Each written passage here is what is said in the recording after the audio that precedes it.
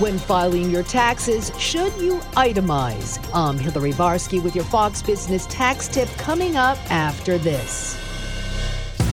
When you need mealtime inspiration, it's worth shopping Kroger, where you'll find over 30,000 mouth-watering choices that excite your inner foodie. And no matter what tasty choice you make, you'll enjoy our everyday low prices, plus extra ways to save, like digital coupons worth over $600 each week. You can also save up to $1 off per gallon at the pump with fuel points. More savings and more inspiring flavors make shopping Kroger worth it every time. Kroger, fresh for everyone. Fuel restrictions apply.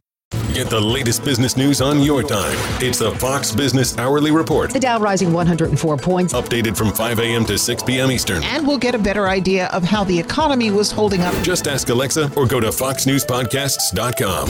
When filing your taxes, there are two deduction options, standard or itemized. Bankrate senior industry analyst Ted Rossman says, the vast majority of taxpayers are going to just take the standard deduction because that's going to be higher. Amounts moved up because of inflation. Married couples filing jointly, it's $25,900. It's half of that for people that are single or if they're married filing separately. You want to do the math on if you can exceed that, but it's become harder. Rossman advises that the best option is to compare both. Hillary Barsky, Fox News.